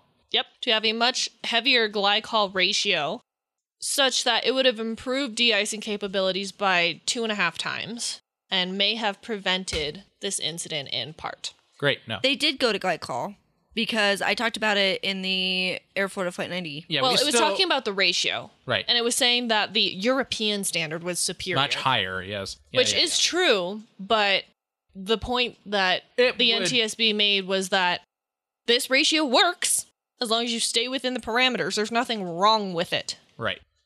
And further, actually, I mean, Denver's de-icing has always been a pretty good system.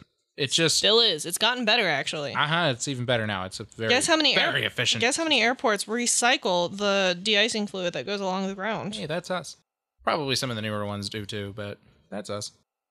Because it's expensive. Yes, and also very high, very not great for the environment. So it makes sense.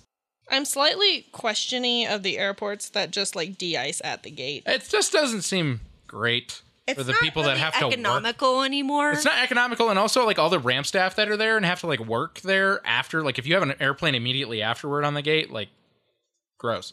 That stuff is slippery. Yeah, it's nasty. It's not good.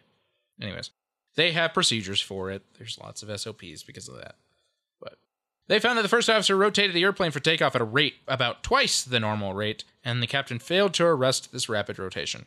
CRM didn't even happen, but they didn't even have much time to think about it. So, they found that several engine surges just before impact were attributed to disturbed airflow into the intakes due to the unusual attitudes of the airplane. Way contrary to the whole de-icing and icing and snowstorm and everything, this is ultimately what led to the accident.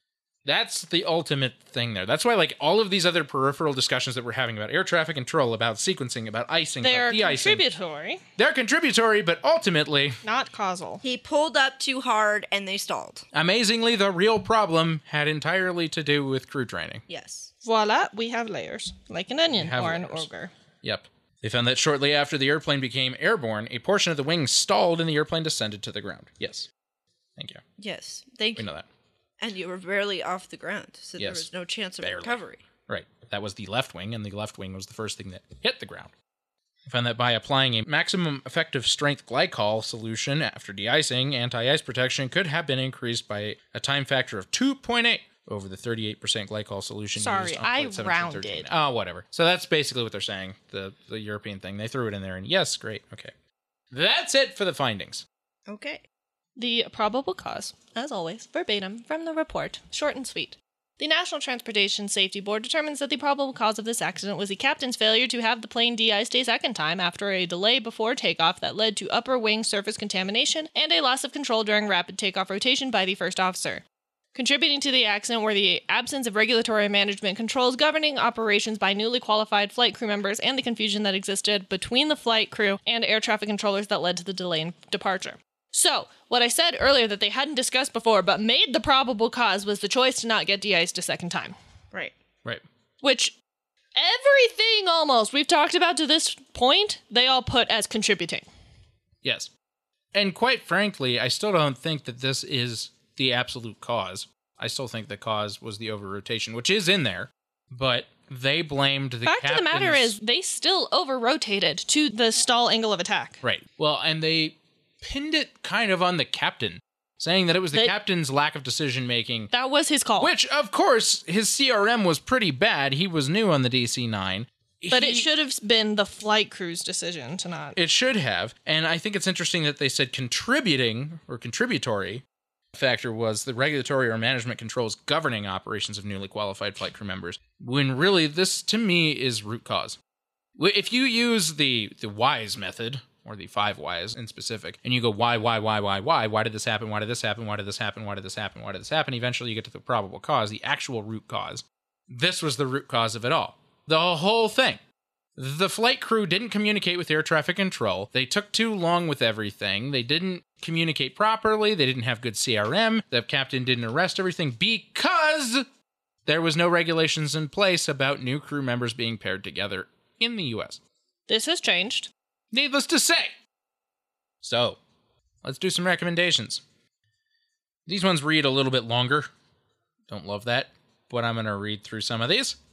They recommend that until such time that guidelines for detecting upper wing surface icing can be incorporated into the airplane flight manual, issue an air carrier operations bulletin directing all principal operations inspectors to require that all McDonnell Douglas DC-910 series operators anti-ice airplanes with maximum effective strength glycol solution when icing conditions exist. So I understand why this recommendation was made, because the DC-9 itself is so particularly prone to poor performance after icing conditions. Mm-hmm.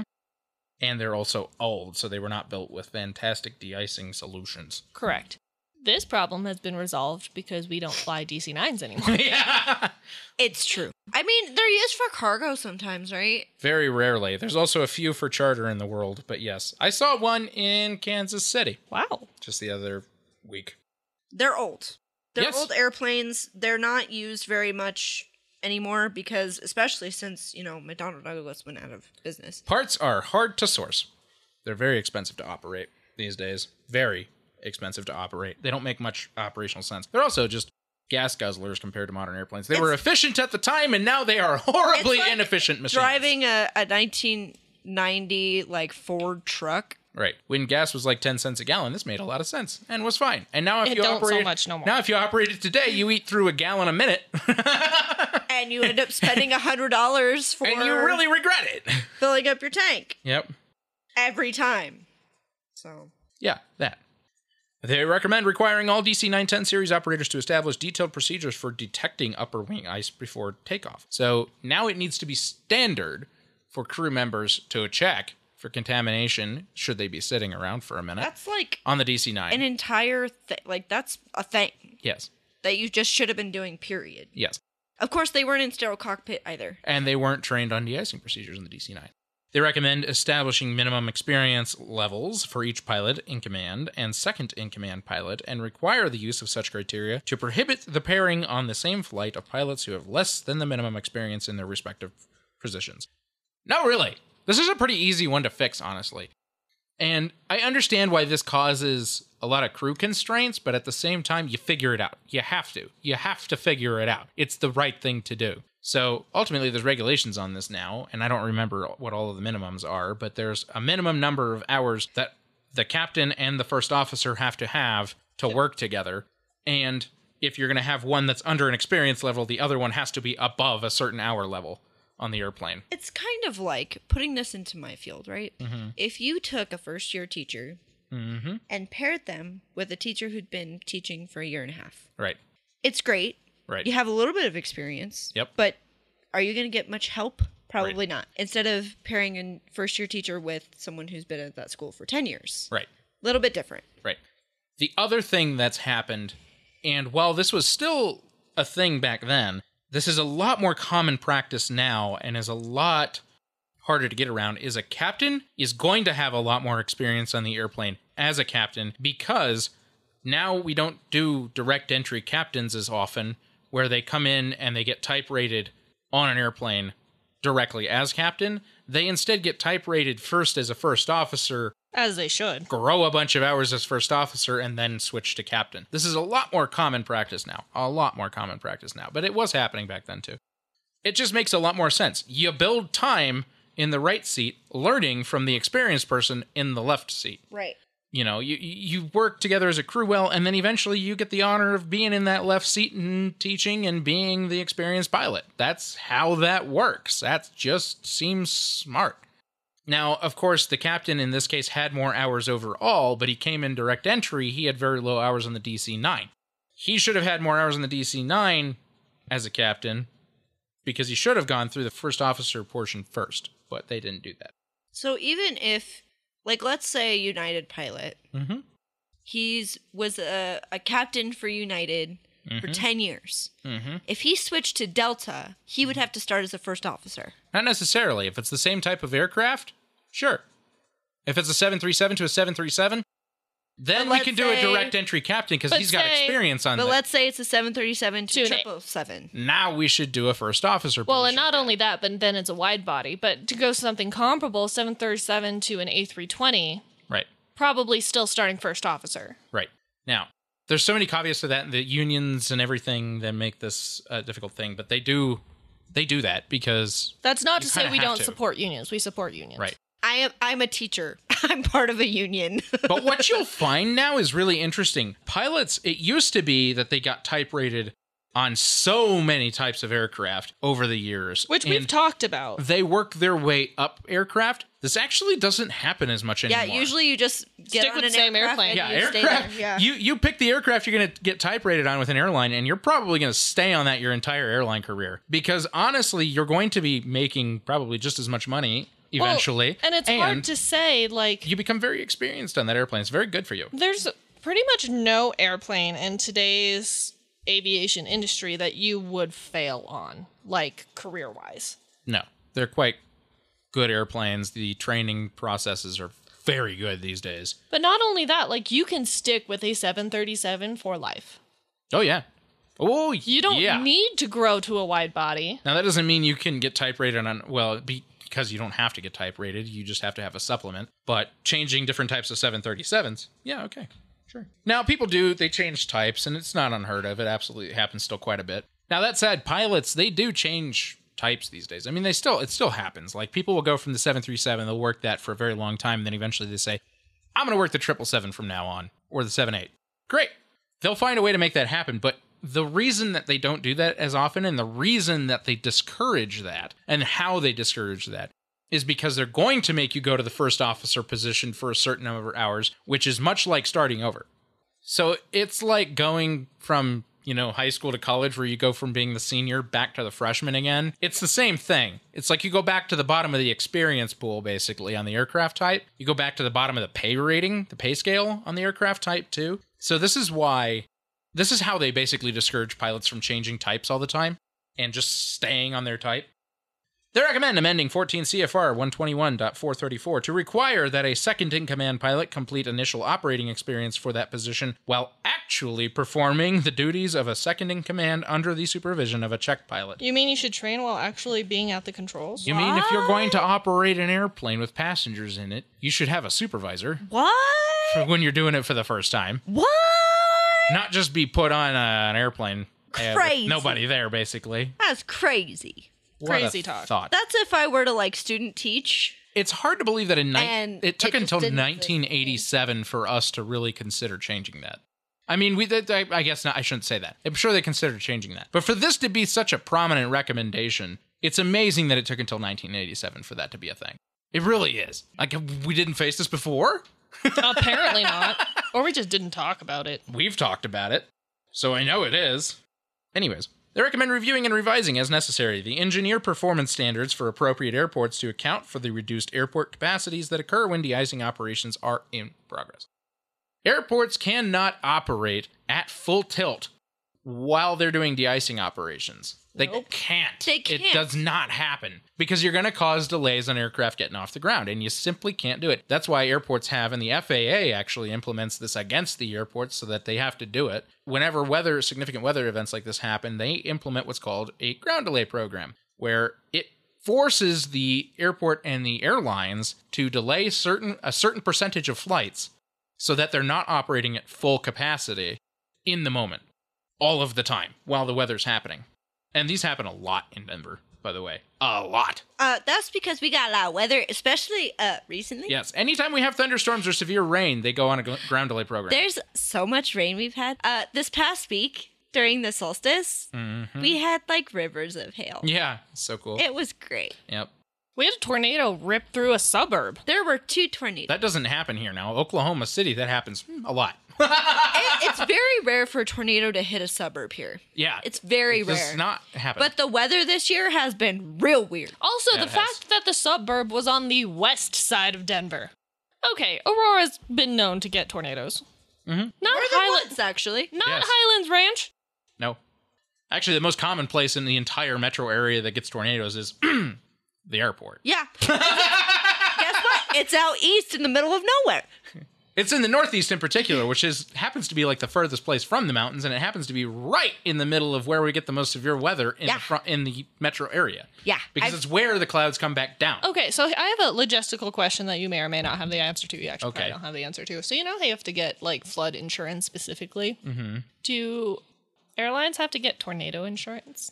I'm sure they just have act of God insurance, Act of basically. God insurance in case it gets, demolished by hail. Yes. Well, not Or- just hail, but like tornadoes, because it wasn't the big Tennessee airport, but in 2020, a GNA airport in Tennessee got hit by a tornado. Yeah. I know, I remember that. But And then we were like, maybe we should go to Tennessee. And then the pandemic happened, and then we're like, I guess we're not going to Tennessee. Well, you know the funny thing is, airplanes are amazingly resilient against hail. And you know why that actually makes a lot of sense? Pressurization, depressurization, they're meant to expand and contract, so they just act like freaking trampolines. So they Okay. actually are pretty resilient. The only things that aren't are Nose cone? composite materials. So guess what aren't good against hail? A350s and 787s? What do you know? But also nose cones Yep. They always get holes in them. and windscreens. Yes.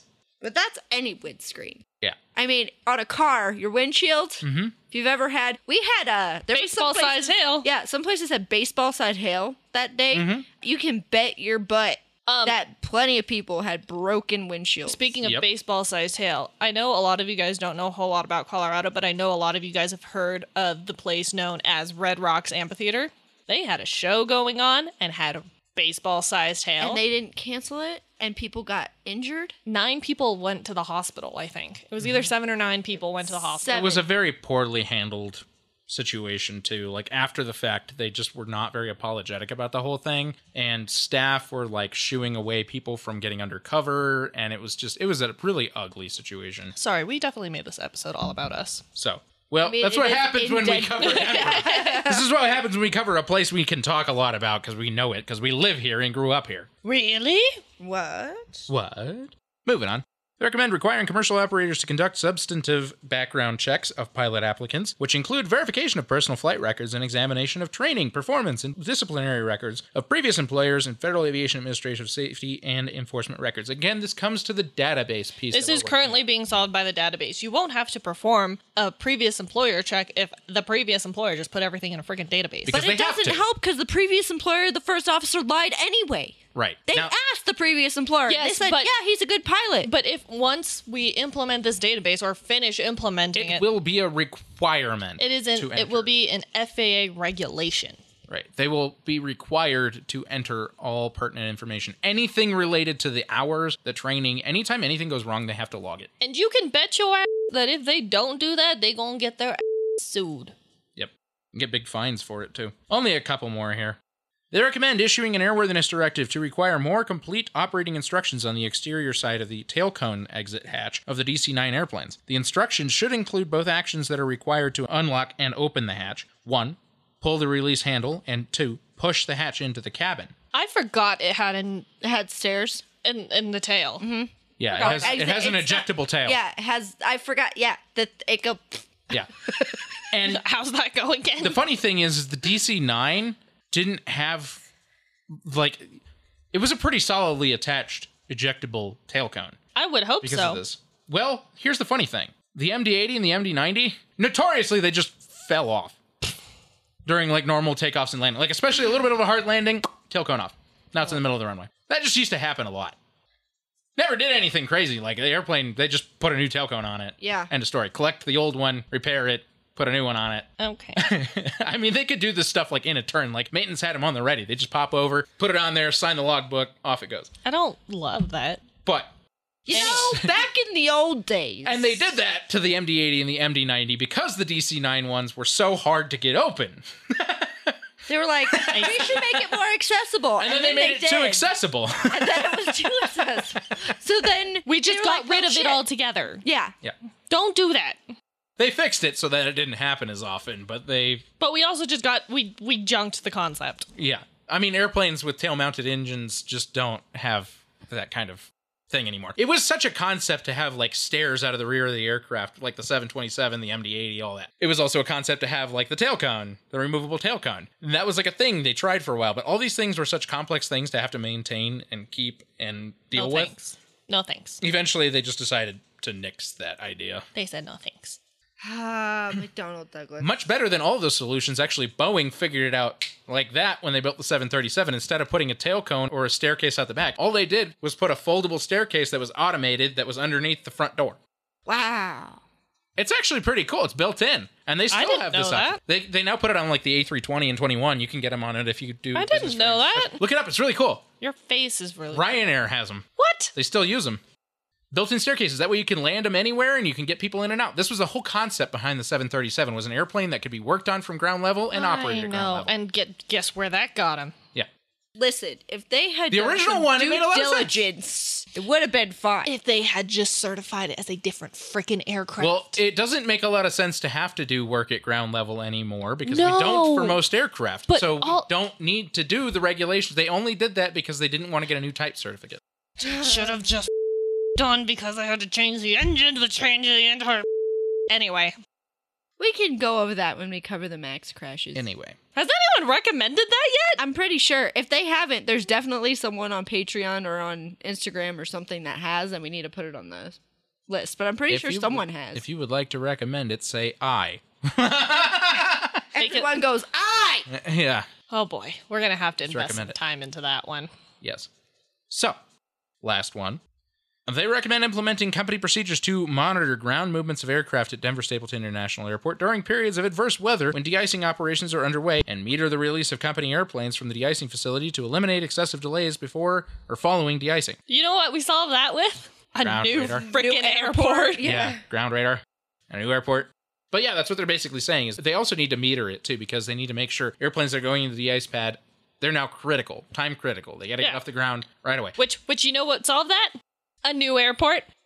Now, I can't give away too much details, but most of the airports work this way. But Denver has one of the most advanced systems in the world where it tracks the airplanes from the moment they push back from the gate to the time that they get to the de-ice pad to the time they get to the runway. It's completely automated. We have exact numbers. I mean, ground radar, it knows everything about the airplane at any given moment because the transponder's telling it everything. Those airplanes are so smart these days that it tells the system completely everything they need to know. These systems are so automated at this point that quite literally they have, and when we go to these airport meetings, they give the exact average it takes airplanes to go from the de-ice pad to takeoff and the time to go from taxi to the de-ice pad, from the gate to the de-ice pad. What are those numbers? To be honest, I don't remember right off the top of my head, but I know that from at one point... Is that public information? One of the critical moments... I mean, I'm sure you could probably find these things. This is like important things for the airlines to kind of keep track of anyways, because we want to make sure that the airplanes are safe. So... What? You want the airplanes to be safe? I know. What a concept. With people on board? Huh? So they gave us these statistics, and I mean, the statistics are mind-boggling. We have a whole team of Is it people. less than 20 minutes? Please? Oh, far less. It's like 4.5 minutes. Oh. Yeah. They have... Yes, in fact it is. They've developed a system in Denver that works unbelievably efficiently well. They literally have the pad set up so that their system of getting airplanes in may take a little while, but for the time for them to get out to the runway... Like that. They're first in line when they leave the pad almost always. Wow. That's how they designed it. Well, good job, Denver. Right. I think we did something right. Yep. What? It turns out. Well, okay, so, You know what I'm, like, really proud about? The fact that we have an airport. First of all, it's fairly new. It's a lot newer than a lot of the airports in the U.S., because a lot of the airports in the U.S., fun fact, if you haven't heard this before from us, Yes. they came from old military bases. Yeah. And they look like it. Stapleton was one of those. Oh, man, yeah. So Stapleton was one of those. I mean, there's several of them around the country that are very small.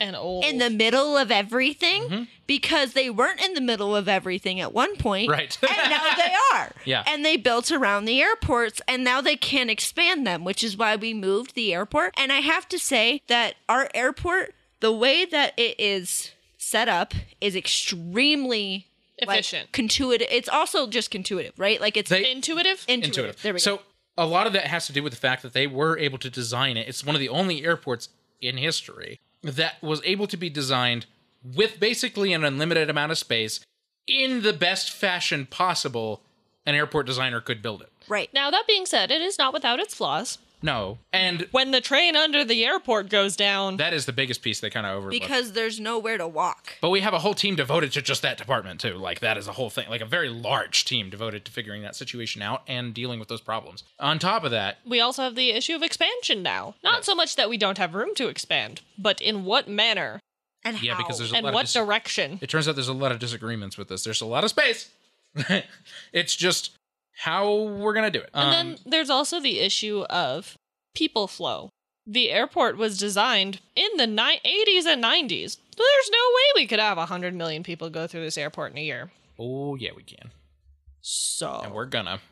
I'm scared. And it's gonna be soon. And with that, too, I mean, this airport has such unbelievably advanced systems for tracking people, too. Like, again, if you're afraid of, like, government tracking you, we're doing it. Trust me.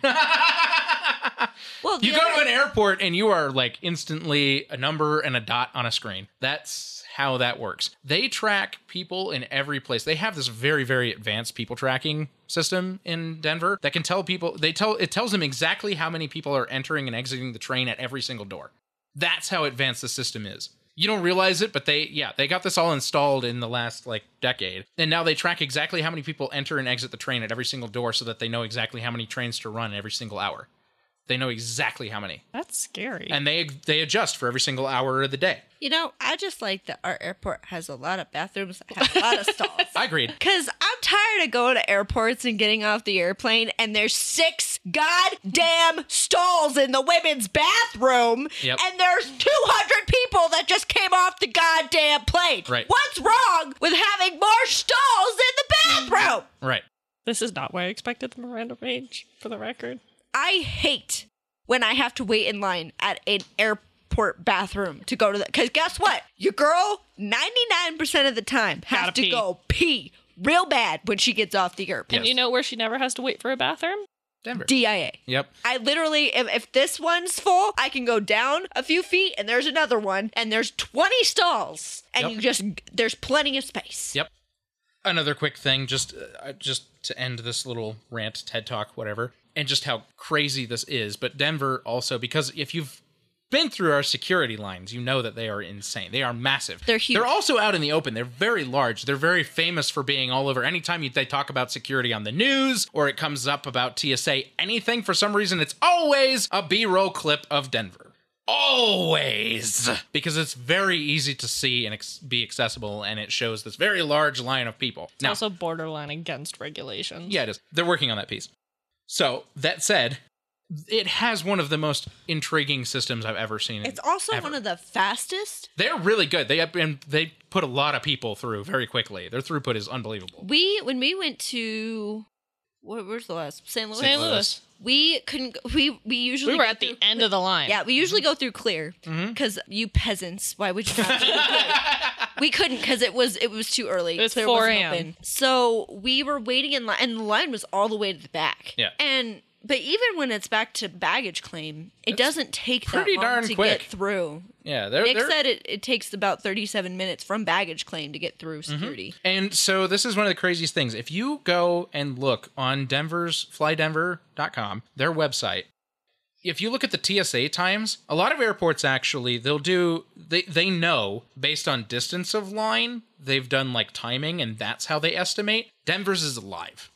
What do I mean by live? They track every single person through the line, and the system automatically averages exactly how long it's taking people to go through. And every couple of minutes, that number updates because it's taking a new average based on how long it's taking people to go through. If you enter the security line in Denver, you're a dot on a screen. It knows exactly where you are and how long. The system's completely automated. I didn't know I had my own personal stalker. Yep. That personal stalker's airport. name was DIA. DIA. The airport. They have this unbelievably advanced system that does all these things, and it's really crazy. I could have gone a while without knowing that. Thanks. But at the same time, it's really, really, really good for statistics. It's also, like, pretty cool. It is pretty cool, and it's really cool how it manages to help them determine how to fix the problem. That's why they're building new security lines, because they figured out it's a problem? It's a big throughput problem. You know, they're really good at getting throughput with as many passengers as they have, but they're going to figure out how to do it even better. You know, if they just had both security lines open at any given time, this wouldn't be a freaking problem. Agreed. Anyways. Okay, well, there's our... big rants, because Denver. We fixed so many things with a new airport. That's the gist of it. Oh, we have a listener question. Yes, we do. Let me pull it up. I got it. I got you, boo. Don't even. Also, Alan had asked if someone bought a cross-stitch pattern and gave us money for the materials, would we do a cross-stitch for them? Abso-freaking-lutely. The answer is yes. I'm sorry, Is that even a question? Was I too enthusiastic? I will absolutely do it. Bob from Ireland bought me a cross-stitch book. Lovely. Happy. Very happy. Please buy me more cross-stitch things. Anyone. Okay, this one is from Charlene. This is not in reference to any particular episode. That's okay. I shouldn't assume, but I'm going to assume based on your name that you have she, her pronouns. She says, first off, I love the podcast. Well, thank you. Oh, hi, thanks. We put a lot of effort into it. Thank you. I've been binge listening since I have discovered it. You are not the only one. There's a lot of people, turns out, that do that. My question is, are you going to cover the Airbus MAX crashes? First off. That's where I got it from. We need to check the Boeing? The Boeing MAX crashes? MAX crashes? Not Airbus. Yes, that.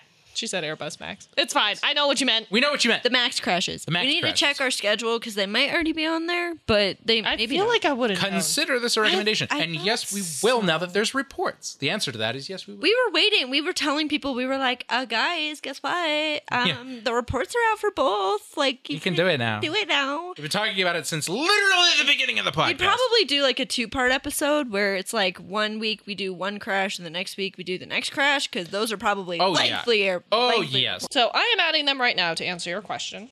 You can expect them tentatively because I love my brain. You can tentatively expect them March 19th and 26th of next year.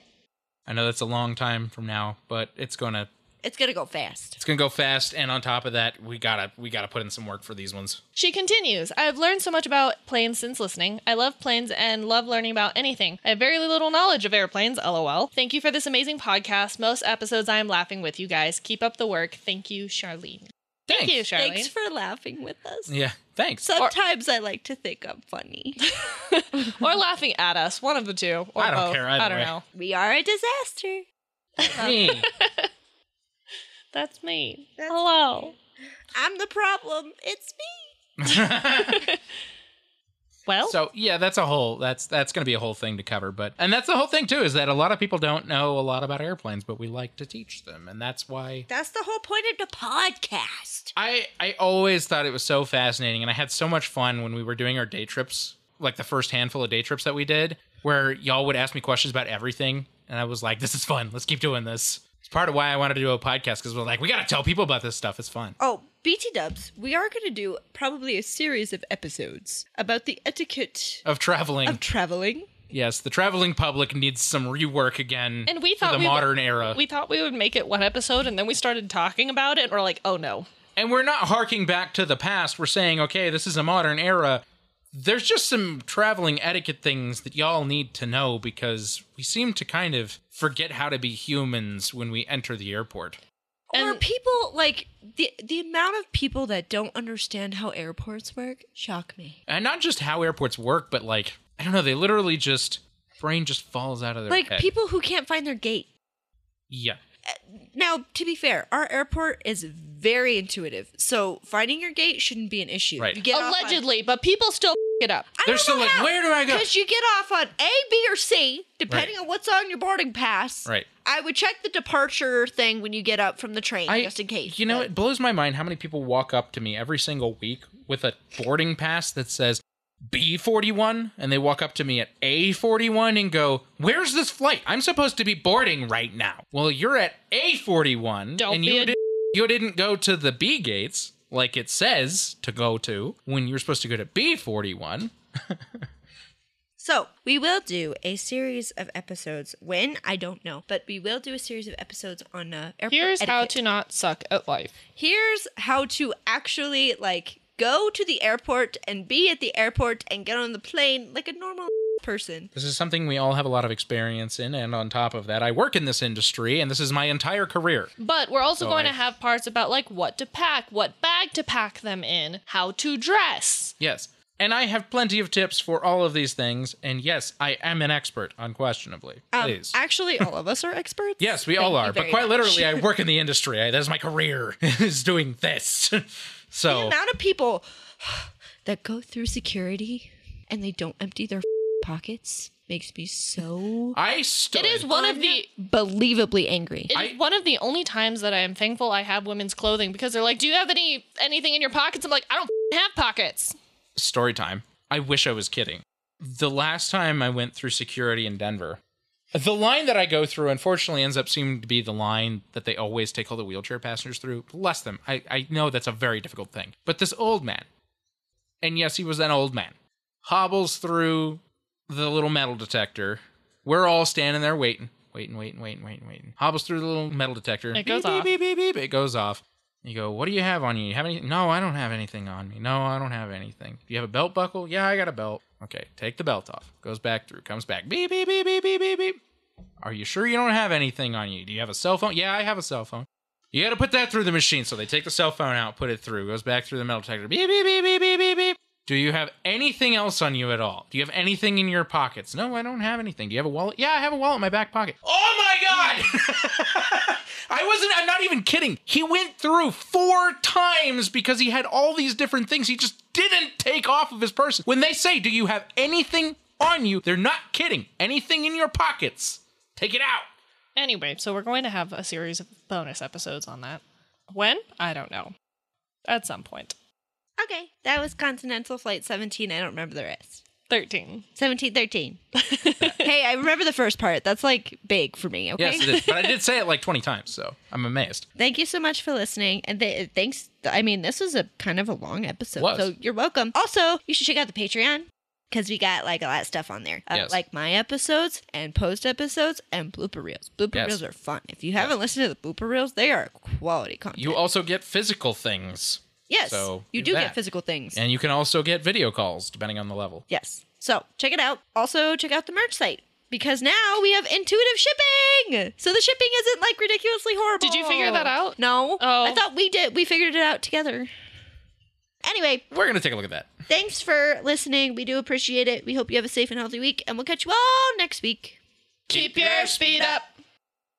Please like and follow us on Facebook and Instagram at Hard Landings Podcast and on Twitter at Hard Landings Pod. Subscribe and leave a 5-star review on the platform you are using to listen. If you would like to see photos and sources for this episode, please visit us at hardlandingspodcast.com, where you can also leave us feedback and ask questions. This episode was researched and written by Nick and Christy and edited by the lovely Paige. Our theme song was written by Miranda and performed by all 3 of us plus Leo. And our logo is by Naomi. Thanks for listening. Catch you next time.